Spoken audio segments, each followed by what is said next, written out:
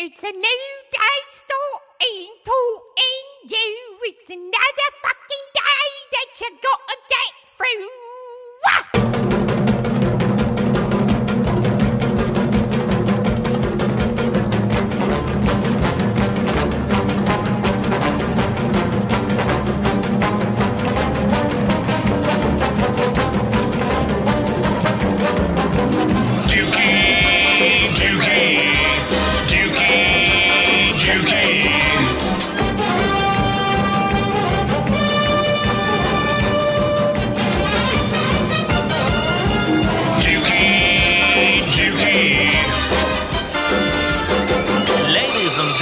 It's the Dukey Radio Show. Hello, hello, hello, hello.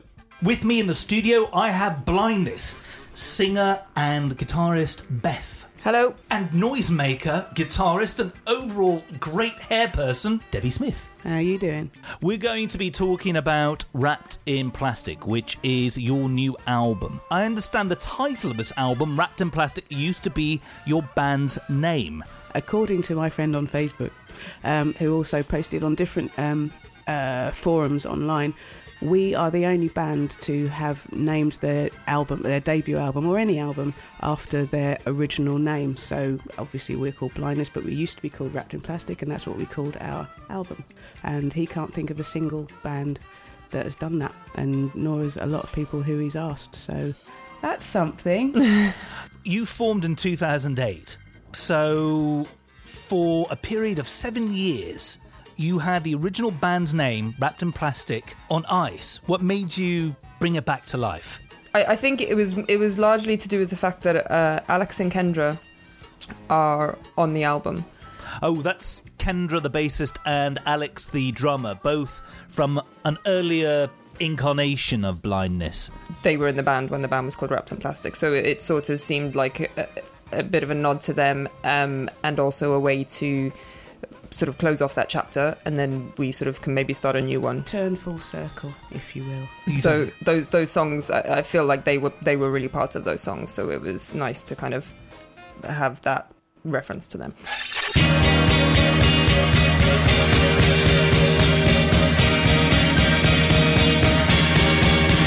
Facebook. Click on your mouse to our Facebook page. Facebook. It's easy to find, it will not take an age. Facebook. www.facebook.com/. The Dukey Radio Show, the Dukey Radio Show. The thin white Dukey is right. Click your way to the Dukey Radio Show Facebook page. www.facebook.com/The Dukey Radio Show. The Dukey Radio Show, the Dukey Radio Show. From the writing stage to the mastering stage of the album, how long did the whole process take for getting Wrapped in Plastic together? Years.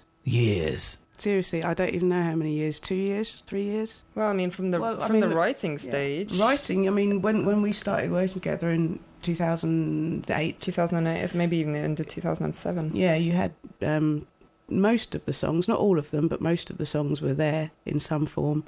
So from 2008 until this year, really, beginning of this year. So a long bloody time. There are 9 songs featured on Wrapped in Plastic. And I want to know about each of these 9 tunes. Do they have to be truthful? No, the truth is overrated. Entertaining. The opening track, Serves Me Right. It reminds me of a Tim Vine joke. Do tell us. My friend has a one-armed butler. Serves him right. Ah, ha, ha, ha, ha, ha. Don't blame me, blame Tim Vine. Yeah. Puns. Serves Me Right. That was one of the later songs. I think it was one of the later songs that we worked on all together. It was as in the original 4 of us. Possibly in one of the first batch of songs that I kind of wrote when I started working on these ones. But yeah, that was good because I vaguely remember being in a rehearsal studio and it just starting with that great big wall of noise, this big crescendo of synths and stuff that came up, and it just happened that an open guitar with lots of effects pedals is exactly the same. It was exactly the same chord, so it's like, hey, I'll do that then. And yeah, I think that's it's. We decided to use that as the opening. We were deliberating the track list, but we thought, fuck that, that's so powerful, just a huge great big crashing wall of noise to open the album, let's have that. So yeah. And actually, interestingly though, we used to always have that as a closer because it's probably the heaviest track. I mean, you always used to have it as a closer, and you remember it was Emma's first gig with us. Your bassist. And we didn't know what our set list was going to be yet, and Emma sort of came in and said, can we start with Sesame Right? And we all sort of went, blasphemer! And we started with it, and her bass came in just, it sounded really heavy and it was very loud, and that was, I think that was Emma's entrance. That was her announcing her arrival. Also, original bass line was recorded by Sheila Chipperfield, bass player from Helvetica. True fact. Oh, right, there you go. That's the kind of factoids that we need. Oh, was the rest of it bullshit then? You're going to cut that out? I've got a question about Emma. When I saw you guys play for the first time, which was at Nambucca, at the launch for the album that we're talking about, Emma was sporting a very interesting bit of handmade graffiti on her shirt, which I seem to remember being Joy Division, you cunt. Yes. Any idea as to what prompted this? She likes that T-shirt, and you know we're not censorious. The first time I saw it is when we did a photo shoot with Iona D, and she wore that, and I was like, hey, that's brilliant. Swearing and Joy Division, my two favourite things. But I actually watched Control, the film, the other day again, and it's actually from that film when Ian Curtis goes up to Tony Wilson in the bar and he gives him a scrunched up piece of paper, and Tony Wilson opens it up and it says Joy Division, you cunt, and it's exactly that writing, so someone took it from there. Ah, right. True fact. And I thought that Emma cleverly made that shirt herself.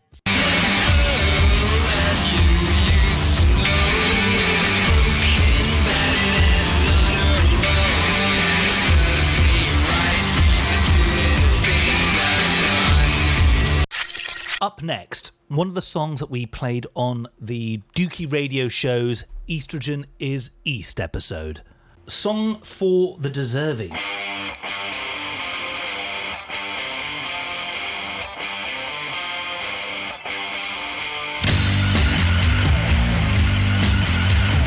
Just another fucking day that you've just got to get through. Beth wrote it. I just think everyone deserves a chance, don't they? Everyone deserves a bit of luck or a good moment or a chance to redeem themselves, or not everybody gets it, but... And everyone wakes up and thinks it's just another fucking day that you've got to get through. It's another fucking day that you gotta get through. Everyone thinks that at some point. I had one of those yesterday, to be honest. Yeah, it's an interesting pay-in to the human condition.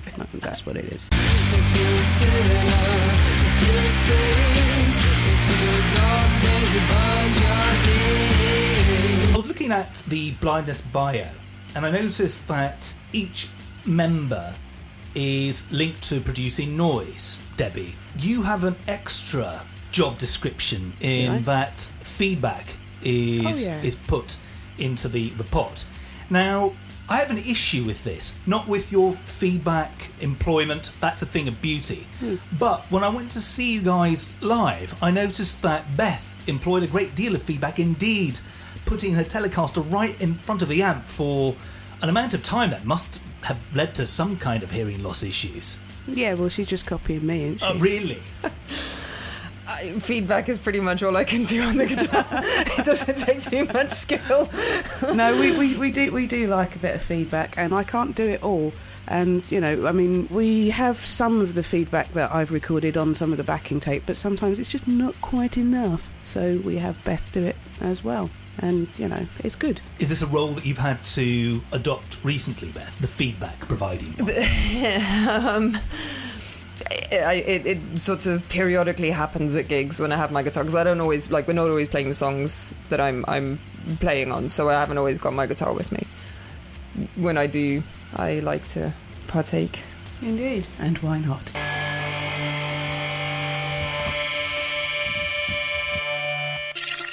The third track, Last One Dies. I always forget the name of it. I call it Chink Chink because that's the first thing I do in the track. You make a chink chink guitar sound.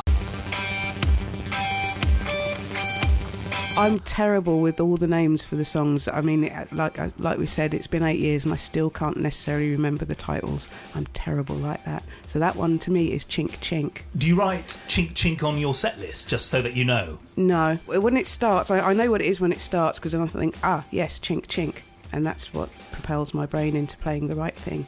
Sorry, Beth. It's nice and poppy, but it's also very heavy.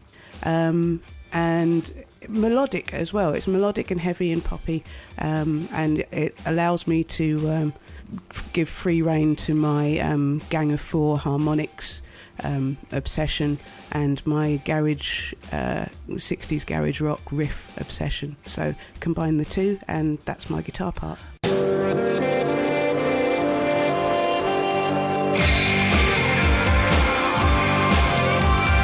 Andy Gill mixed with 60s garage. Yeah. Does it get any better? No, not really. The only thing I'd add about it is that I always quite like the title, because it always reminded me. Chink. No, because it always reminded me. You know, when you're a kid and you always, you know, there's a group of you and you're all running to the car and you always say, "Oh, last one to the car's a rotten egg," and it always seemed like a more sinister version of that. So it's okay, everyone. Last one dies.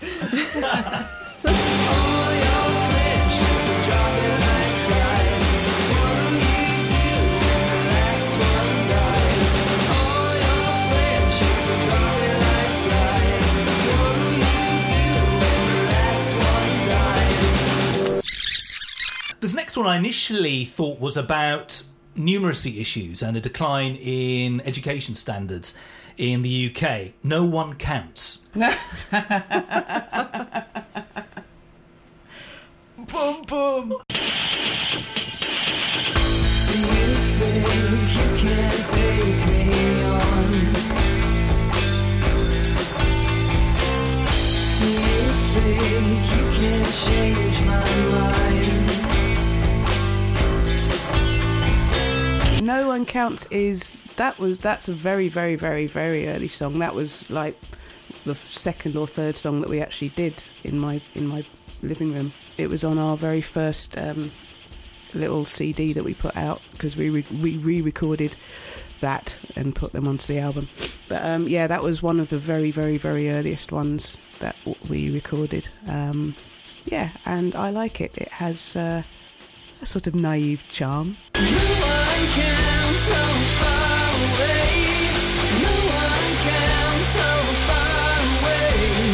No one can so far away as you are. I think the album version as well is, compared to the original version that we put out on the EP, the album version is, for a couple of reasons. I think the album version just is a bit poppier, but also maybe a bit more like almost in a punkish sort of vein. It's not a punk song, but This is not a love song. it's like we've sped it up slightly. We've compared to the original version. And it's got drums. I think on the it. live drums, and it's got some of the synths were taken out and that kind of thing, and it just seems a bit more straightforward, and it seems to work as just a bit of a crashing 3-minute pop song. And it's one of the few songs that we've actually played without the backing track. Yes, we can play without a backing track, people. Yeah. We at one gig we actually opened with it without. We played it just the four of us, just drums, bass, guitar, and vocals, and it worked. When I last saw you perform live in July, you were drummerless. The drums are being flown in via modern technology. How long have you been playing without a drummer? A couple of years. A live drummer, that is. About 2 years. Alex was our drummer from about 2009, I'm guessing. 2009, 2010. Till 2013. Yeah, we were used to not having a drummer. for a couple of years before he joined, so we just went back to that really. But it is hard to go back to that, because I know I certainly missed having a drummer to vibe against, because, you know, the drummer is just at the back giving it all that, and you just turn around and go, yes, and I miss that. But, you know, at the moment we don't have a drummer, and we're making do with what we have. But, you know, I think it works. I know it works. Well, Beth's getting good with programming the drums now. Well, I'm getting better. For those of a religious bent, the next track, the 5th song from Wrapped in Plastic, will resonate. Sunday Morning. Sunday Morning. Again, it's one of our softer songs, more melodic. There's no terrible feedback noises from me in that song at all, which is quite a rarity, actually. Yeah, I like that. It's always a weird one to play live as well, because it's a lot of the rest of the set is quite heavy, and if we come down to that one, it sort of starts off quite mellow, but then it builds a lot, and there's a mostly instrumental bit in the middle which builds a lot, and that always sort of get a bit lost in that bit. Yeah, I like the middle bit, because you know, it's like a proper middle 8. You know, it's like classic songwriting there.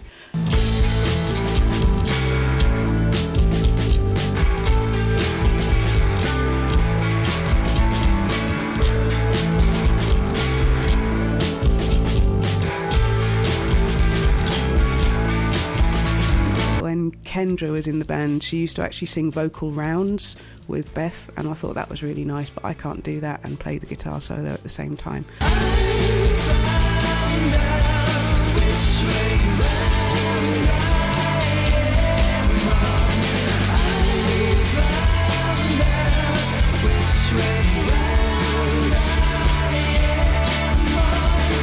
So I just screech one line. Sometimes all you need to do is screech that one line. And that's all I can do. That's all you need. Let's face it. That's all you need to do. Sunday morning. Up next, Humming Song, the 6th track. Humming Song.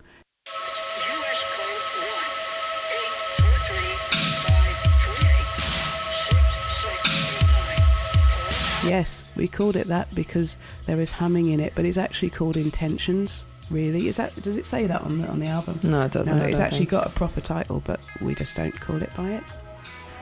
We've just always called it Humming Song. I think that's kind of... Because there's a lot of humming in it, we called it the Humming Song. It actually, you know, when we first recorded it, the word Intentions was definitely in the title, but it's been dropped now because it's the humming song. Yeah. It's like chink chink all over again. Why was it called Intentions, Beth? I don't know. that's the word that came into my head when I wrote it. This is what I mean when I offer you salvation. This is what happens if you don't toe the line. Could it have been a subconscious thing? Was there something that were you intent on anything that you were perhaps repressing? I don't know about repressing. I don't know. I know how it links there, but... She's not telling you. You're being people. guarded. I know, just, yeah.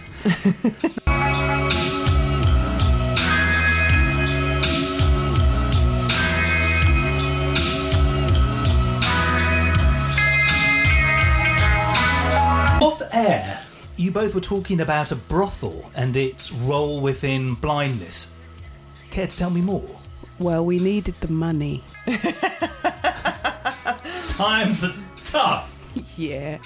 Girls got to do. I moved house in 2009, and I moved into a flat in Farringdon, which with people that I didn't know until we'd moved in together, and I got on really, really well with a couple of the guys there, and one of them had sort of invited friends round for a housewarming, and I was sitting next to the other one, and I just sort of said to him, John, have you noticed that a lot of people ring our intercom looking for the previous tenants? And he was like, yeah, I have noticed that. And I said, and have you noticed that it's often quite late at night? He was like, yeah, it is actually. And I said, have you noticed that they're all men? And eventually we sort of started probing people that, you know, came to the door to try and kind of confirm our thoughts, and we actually finally got somebody to admit that the previous tenants had been using our flats. Conversationally, probing conversationally, just rather than physically. No, definitely not physically. They weren't allowed in the flat anymore. Just asking, trying to sort of get information out of people when they came to the door, and eventually one person did confirm it, that the previous tenants had been using the flat as a brothel before we had moved in. Yeah. Was this the location that some of the tunes from Wrapped in Plastic? Some of them were written there, actually, yeah. They were written in an ex-brothel in Farringdon. In an ex-brothel? Yeah. In Farringdon. If walls could talk. I'd rather they didn't, actually. Broken is the very feedback-laden, emotive, hypnotic tune that's the 7th on the album. That actually was literally the first song that Beth and I ever worked on.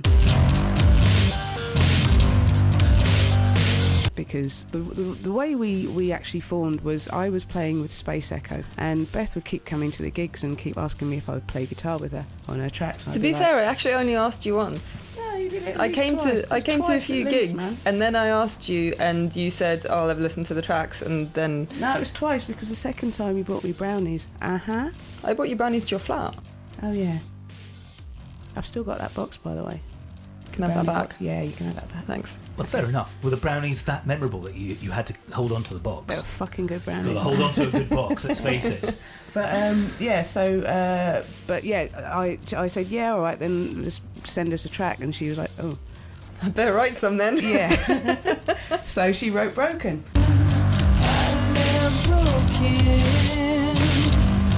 And sent it to me, and it was really good, really good. And the only direction she gave me was that in the middle bit she just wanted a lot of noise.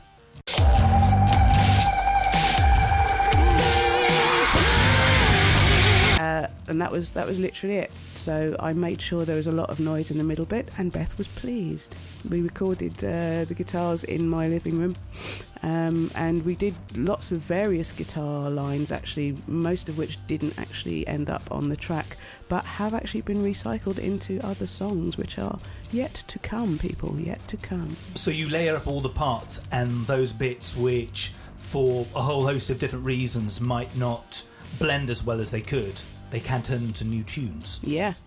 Waste not, want not. Absolutely. Recycle, everybody. Keep the planet beautiful. All in One, the 8th song on Wrapped in Plastic. That's kind of sort of me trying to be Nile Rodgers a bit, really.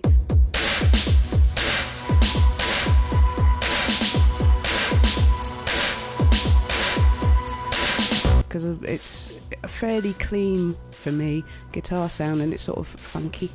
It's actually the chords of Good Times. So this was inspired by this. Actually, yeah. Was that deliberate, or was that something that maybe you discovered afterwards? It just happened to be in that key. I can't say I'm surprised that none of the reviews of this album have said it's a bit Nile Rodgers. Yeah, well, it's not, is it? Yeah, no. I've changed it up a bit, you know. Get your chic on.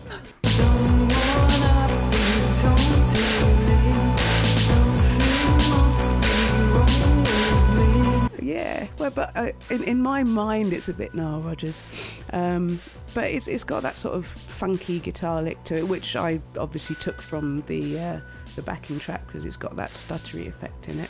So I just sort of laid another track of that on it.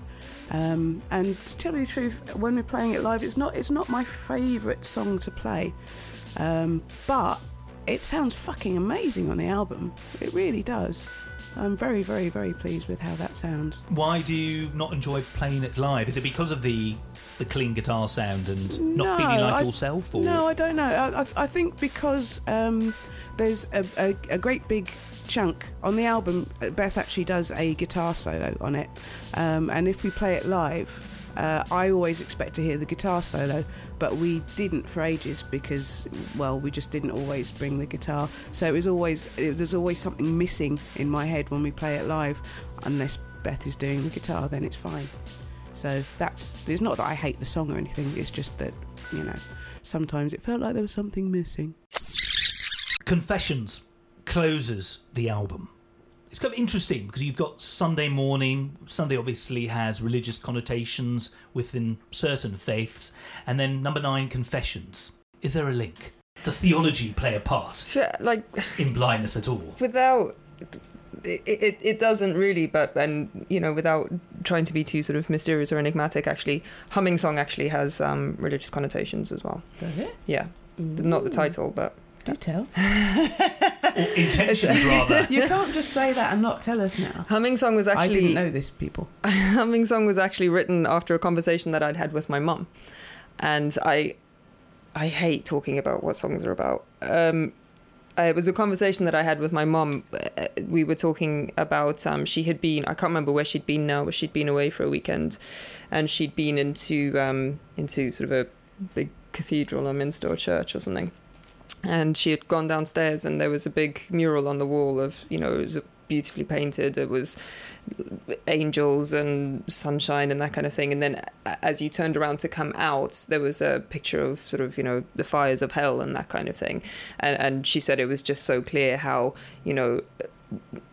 when, you look at the one when you come in of heaven, and, this is what you get if you toe the line, and as you're leaving you see the hell, this is what you get if you don't.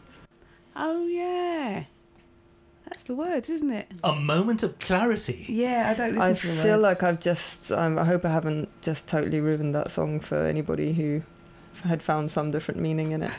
I apologise. I never wanted to be that asshole, but apparently I am. You're not an asshole. You just think strangely. I like people who think strangely, so you're in good company. On to this last track. It is called Confession, so in a way, the title of the song made you feel perhaps duty-bound to reveal all.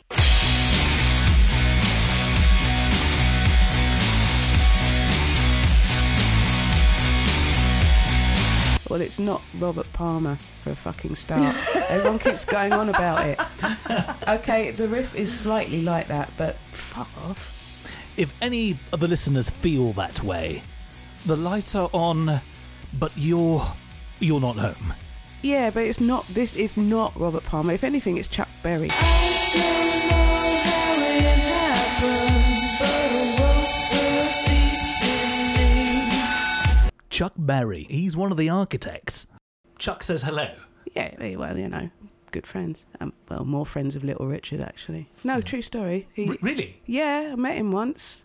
Well, I met him several times, but the first time I met him was in a hotel lift in LA, and I was in there, and he got in, and he just looked at me and he went, "Ooh, child, I love your hair." I was like, yes! Fucking brilliant.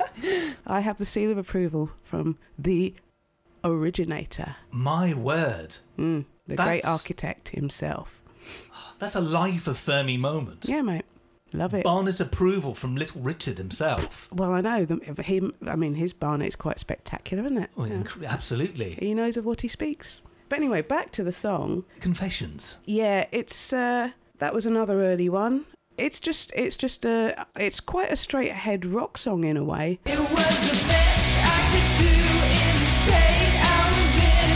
My temperature's high and my patience wears thin. With some squally noises. I like it. It's poppy. People like right from the start when we started playing it really, really liked it. So we thought that would be the natural thing to be our first single, which it was. Yeah, I really like it. And I get to do a mad atonal guitar solo right at the end, which is always fun.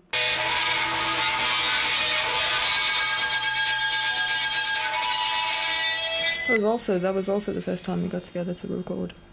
Yeah. And actually a lot of that stuff is actually still on the album version. Yeah, I mean, I think definitely on Broken and Confessions you can still hear my original guitar parts still underneath the redone ones, which is nice. Backtracking a bit, with Broken and with songs that had earlier inceptions in terms of recordings, how long of a gap between the first recorded version and the version that people can hear on the Wrapped in Plastic album? We put out that EP in 2010. So how many tracks from that EP appear in revamped mode here? All of them. All of them. And how many tracks are on that EP? Three. So it's Confessions, Broken, and No One Counts. And what's the name of that EP? The Confessions EP. Whoa! Don't ever try and say we don't have an imagination. Although you'd be right. Well, actually, we considered the Broken EP until Kendra pointed out that Nine Inch Nails already did that. Oh, yeah, that's right. Bastards. Damn you, Reznor. Reznor! 9 tracks. Obviously, you were very, very clear about the song that you wanted to open the album. How did you go about deciding the order of the remaining 8 tunes?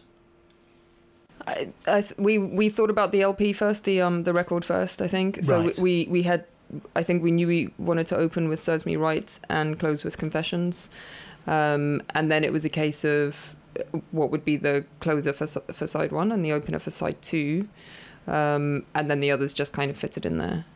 So you definitely saw it from a vinyl perspective. Yeah. We were very clear with the label that we wanted it on vinyl. To be honest, we weren't digital. Obviously, I think that's going to happen anyway. We weren't too worried about the CD. They wanted CD. And where can people purchase both the vinyl and digital versions of Wrapped in Plastic? The label website, which is St. Marie Records.com, at gigs, or well, we're in the process of putting them on our website shop. So if you check out weareblindness.co.uk and go to shop, hopefully it will be up there for you to purchase. And when is your next gig? I understand that you're playing a very worthwhile shindig in the heart of Finsbury Park, North London, next month in October. Yes, we're going to be playing a benefit, a fundraiser, as part of the We Shall Overcome weekend in October, which stretches from the 2nd to the 4th, I believe. We'll be playing on the 3rd at the Silver Bullet, and our event is called We Shall Overcome London Loud Women, and that is because there will be some loud women appearing. Lots of female fronted bands, so there's us, there's a band called Argonaut, there's Janine Booth, who is a poet and hater of Tories, yay, Emily C. Smith, who is apparently crepuscular, also evocative and fascinating, a bit like Tim Burton's hair. Someone called Maeve, as a spoken word performer, the Women's Institute, who are a great new band with a couple of my mates in it, and a punk witch band apparently called Extra. So there may be more bands added to the bill, and I think it goes on. Yeah, it's 6. It starts at about 6, and you have to bring a donation of food because it's raising money for food banks. It's part of an anti-austerity thing. Silver Bullet, Finsbury Park. The 3rd of October. 3rd of October. Be there.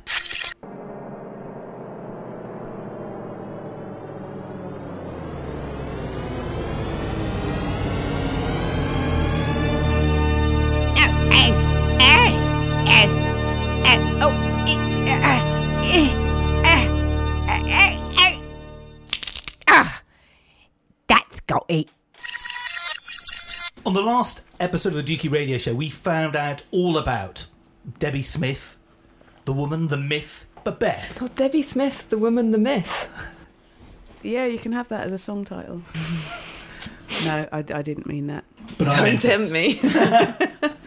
But Beth, tell us about your background. What were you doing before you entered the world of blindness? Before Blindness, I was in a band called the Meccano Set. Which was, didn't seem to really have kind of a solid boundary of members. It was, the core was, at the time, was myself and a guy called Milk, who is still doing the Meccano Set, and he did like all of the music, backing tracks and that kind of thing. And our main premise was that we would we would basically book off a day or an afternoon. We would meet up in, one of our flats, and we would drink an obscene amount of wine. And we would basically he would play tracks, and whatever kind of grabbed me, we would just work on it and just kind of see where it went. And then he would sort of edit things later, and we could add things later as we came up with them. But that was kind of the idea. So there was a lot of improvisation. There was a lot of just kind of putting things together on the spot.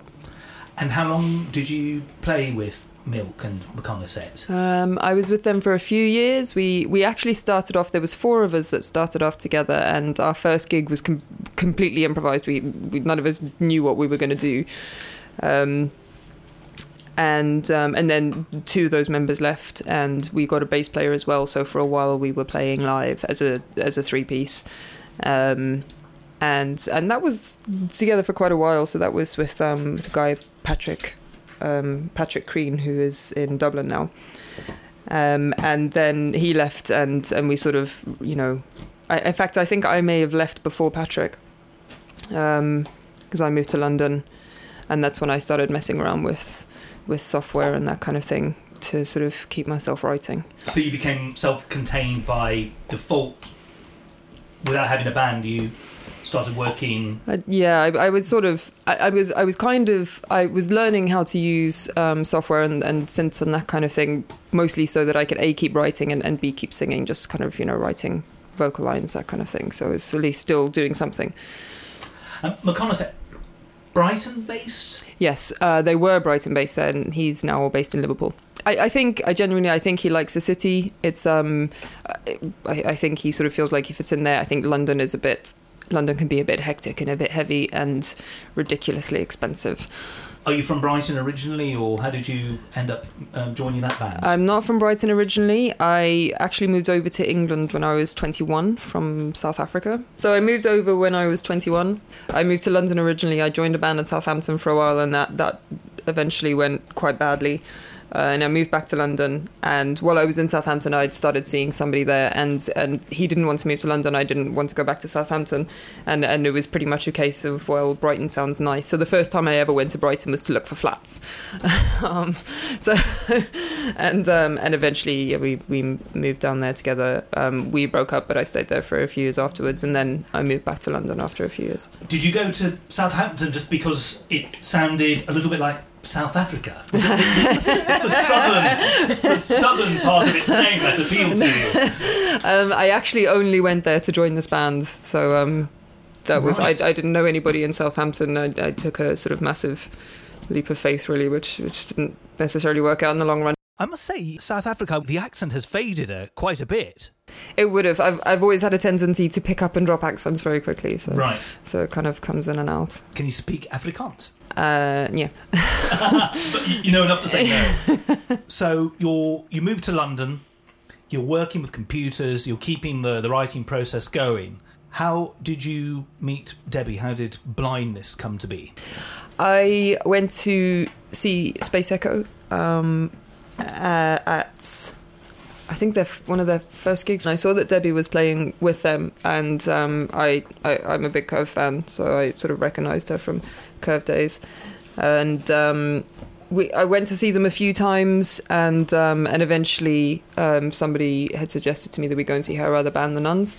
And we were at Water Rats, and Space Echo had played, and I think, I don't know, been a while since they'd been on stage, but I had had a few drinks and I was drunk enough. I saw her on the stairwell to the toilets, and I basically just went, I really like you, can you come and play on some of my tracks? Like that. And then she was just like, well, yeah, okay, send me some. And I was like, oh yeah, I should probably go and write some, really. Oh, I remember it well. Alcohol, it helps bands to form. It really does. Also break up, but that's another story. That's true, that's very, very true. Yeah, we haven't gotten to that part of the story yet. Don't ruin the ending. Sorry. It may be when one of you decides to become sober and judgmental. No, I'd prefer to be drunk and judgmental. It's more fun. In the film Some Kind of Monster about Metallica, one of the members, James Hetfield, decides to go sober and will only work during a certain window, like it's between 10 in the morning and 3 in the afternoon, and insisted that nobody do any work when he wasn't there. So it meant that people could not listen to mixes, and that sobriety led to a near split. What a cunt. Seriously, what a cunt. But I mean, that's not creativity, is it? You can't. You can't. You can only be creative between 10 Yeah, o'clock you and 3 o'clock. you can't control that. Like course sometimes, you start working on something at 5 in the evening. There's nothing there. You go back to it at like 11 o'clock at night, and you end up spending 7 hours working on one snare drum. Well, I do that, but you can't control when you're. That's not creativity. No, that's being calculated. Absolutely, Fair play to him. If he can only work those hours, fine. But for him to ban the rest of the band from doing anything else, They couldn't even listen to mixes. that's just bullshit. I heard that you listened to some mixes. And that album I'm was very shit. upset. That album was shit. It is a bad album, yeah. That snare sound as well on Sandanga. Yeah, fucking gated. Yeah. That was massively compressed. There that are album. other Metallica albums. Have you seen Master the film? of Puppets. Well, it's brilliant. Have you seen the film, Some Kind of Monster, though? Yeah. I mean, It's like a real life hilarious. Spinal Tap. yeah, absolutely. I prefer Anvil, though. Anvil's a good And it film. was great. Absolutely. Very, very engaging people, an amazing story, and yeah, there's the likability factor, and also you're championing the underdogs, whereas Metallica were able to afford to go to the Presidio for 18 months And get themselves a group therapist. yeah, who was on a ridiculous wage, just like $30,000 a month or something. No wonder he wanted to keep working. Because surely, Yeah. I could have gone in there for like half that price and said, here's your problem. You have some asshole who's sobered up and told you can only work between certain hours. Fucking get rid of him. You guys will be laughing. Difficult. Lead singer. Difficult. Or stop. Yeah, that would have been a good option. Yeah. I think I need to phone up my therapist. Now, I'm mindful of the fact that in this room, there are 2/3 of blindness. There is 1/3 unaccounted for. Emma. We did mention the Joy Division You Cunt t-shirt that she sported at Nambucca at your launch gig for Wrapped in Plastic. But I know very little about her. Tell me more. She's sound. She's great, Emma. She's from Bradford. That's in Yorkshire. She eats a lot of fried chicken. A lot of fried chicken. That's quite Yorkshire in itself, really. How did you find her? Well, it was sort of word of mouth thing. We for a short time, a few months in 2013, we had a drummer, Graham Bonner, who used to play with Swerve Driver and Brian Jonestown Massacre. He didn't stay very long, but we were rehearsing with him for ages, and he put out a Facebook message saying, hey, we need a bass player because Kendra decided to leave Blindness to go on to pursue other things. And so he put out a Facebook message, and one thing led to another, and Emma answered it, and that's how we met her. And she came to audition at our rehearsal studio. She did. We had a couple of people come back for 2 auditions. She was one of them. And the first audition that Emma came into, she did apologise. She hadn't had a huge amount of time to prepare. I think we'd sort of sprung the audition on her a little bit, and she hadn't had a massive amount of time to prepare. But she came in with I think it was a Fender bass that she has because she had just come straight from a rehearsal with another band. Yeah, she plays bass in a rather good band called the Climbing Boys, as well as us. Carry on, Beth. And she so we played the audition, and we weren't 100% sure about the bass sound. We thought like maybe, it could have been a bit stronger. But we asked her to come back for a second audition, and she'd had more time to prepare, and she actually brought a different bass with her. And Thunderbird. Oh, she had a Thunderbird bass. So she had something that was maybe overly polite when she turned up to the first session, and it didn't have the grunt. Yeah, That's attitude. exactly the grunt. I think I think I remember her saying that that Climbing Boys, that was sort of better for their sound, and she, you know, come straight with that bass. But she came back with the Thunderbird, and she started playing, and it just fitted in a lot better. Yep, she started like playing. that.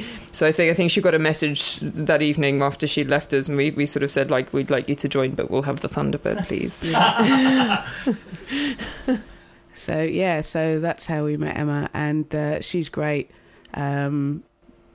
She's a right laugh, actually. To be holding my hand up, it did take me a little while to understand what she was saying, because she talks very quick and she's got a Yorkshire accent. And she's quite quiet.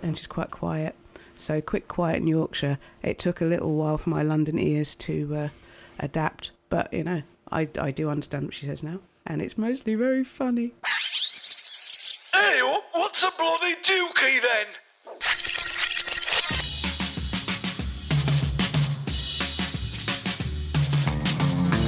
Well, that's your lot. Blindness. Great band, fab people, and a real force to be reckoned with live. That lot really know how to put on a good show. You've been listening to our interview with Beth and Debbie from Blindness. My name is Dukey, and I've been your host. May the worst of tomorrow be the best of yesterday. Now it's time for me to go and pop my weasel. Thanks for listening. Half a pound of tuppenny rice, half a pound of treacle. That's the way the money goes. Pop goes the weasel.